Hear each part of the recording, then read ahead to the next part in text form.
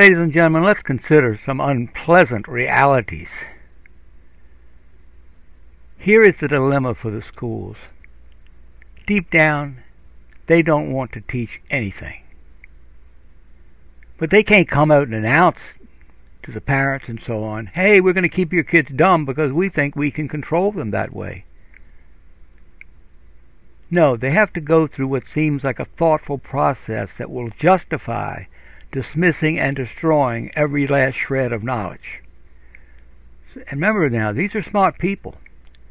They have created dozens of cliches they use over and over again in every context in order to dumb down the schools. This is my theory. Here in no particular order are the most common excuses for teaching little, very little, or nothing. These are all spoken by different people in different conferences in the Department of Education and so on. Our children can't handle this material. Our children don't need to know that much information.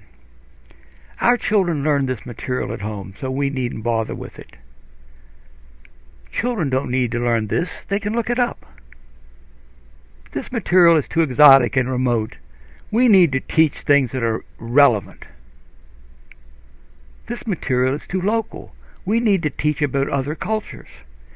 This material will offend girls. No sexism. This material will offend minority kids. We must avoid racism. This material is old-fashioned and no longer interesting to today's kids. So let's dump it. This material is too trendy. We want substance. This material is too technical and should be taught at a later date, a later grade. Now this material is obvious and we don't need to waste time on it. Children today are not interested in things that happened long ago. History is not a good use of class time. George Washington is overrated. Haven't you read Howard Zinn on this? Thomas Jefferson too. This material assumes that people all learn the same way. Our curriculum must cater to diverse learning styles. Now this material is too controversial. We can't possibly mention it in the classroom. This material is too boring. We don't want to put our children to sleep. Now this material is just too easy. Kids learn it from each other. This material will create differences between the children. We can't have that. War is much too violent and might give children bad dreams. We should skip all the wars, except the Vietnam War. There you can teach political truth. All that scientific and mathematics stuff, who really needs it?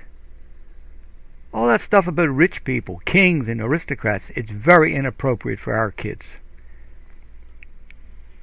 Betsy Ross? That's so lame. The American Revolution didn't really have much place for women. Girls will be offended by the exclusionism. Skip the revolution. Caring about the environment is one thing, but our kids don't need to know the names of insects, trees, and all that stuff. Novels. They're too complicated and are far removed from the lives of our children. Adventure books. Our children don't need trashy stuff like that. Success stories. We don't want to give children unrealistic expectations. Technology and computers. Kids learn that on their own. Look what they do with their phones. Poetry. Well, maybe a few by Langston Hughes, but that's it. So there. Now you see how easy it is. It's just one glib little phony sophistry that basically just announces we don't need that. And the reason is pretty lame. You have to ask yourself, is there anything more shallow in this universe than the minds of our education establishment? Not likely. Thank you. Overview. Let's Fix Education explores 7 of my favorite themes. First, this podcast is a meditation on what I call the K-12 crime scene. So many destructive ideas. Understanding them is the key to fixing them.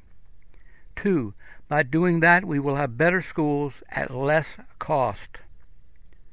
3. Nothing much changes decade to decade. The big questions of the 1930s were the big questions of the 1960s and the 1990s. Any subject we discuss can easily intersect with any other subject.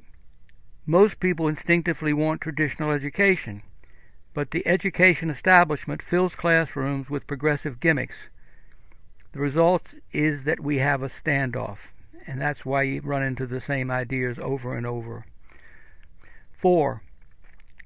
The big brains in education keep telling students, don't bother memorizing this or that. You can look it up later. B.B. King, the great guitarist, is much smarter. He said, the beautiful thing about learning is nobody can take it away from you. 5. Lenin's ghost wanders through our school system. The hard left thinks big. If they have to kill millions of people to build their perfect society, that's okay. Same goes for dumbing down millions of students. Totalitarians want power. They will do anything to get it. 6. If we are going to survive, we have to take each child to his or her limit. As it is, we are creating millions of sub-educated students, from K right through college. 7. Analyzing education, especially dysfunctional education, is a lot more intellectually interesting than most people suppose. You'll enjoy this. Finally, P.S. My book, Saving K-12, runs parallel to everything discussed on this podcast.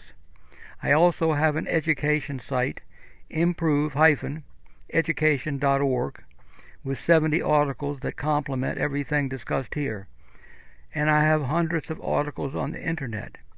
Enter a topic in Google with my full name, Bruce Dietrich Price, and let Google make suggestions. Thank you for visiting.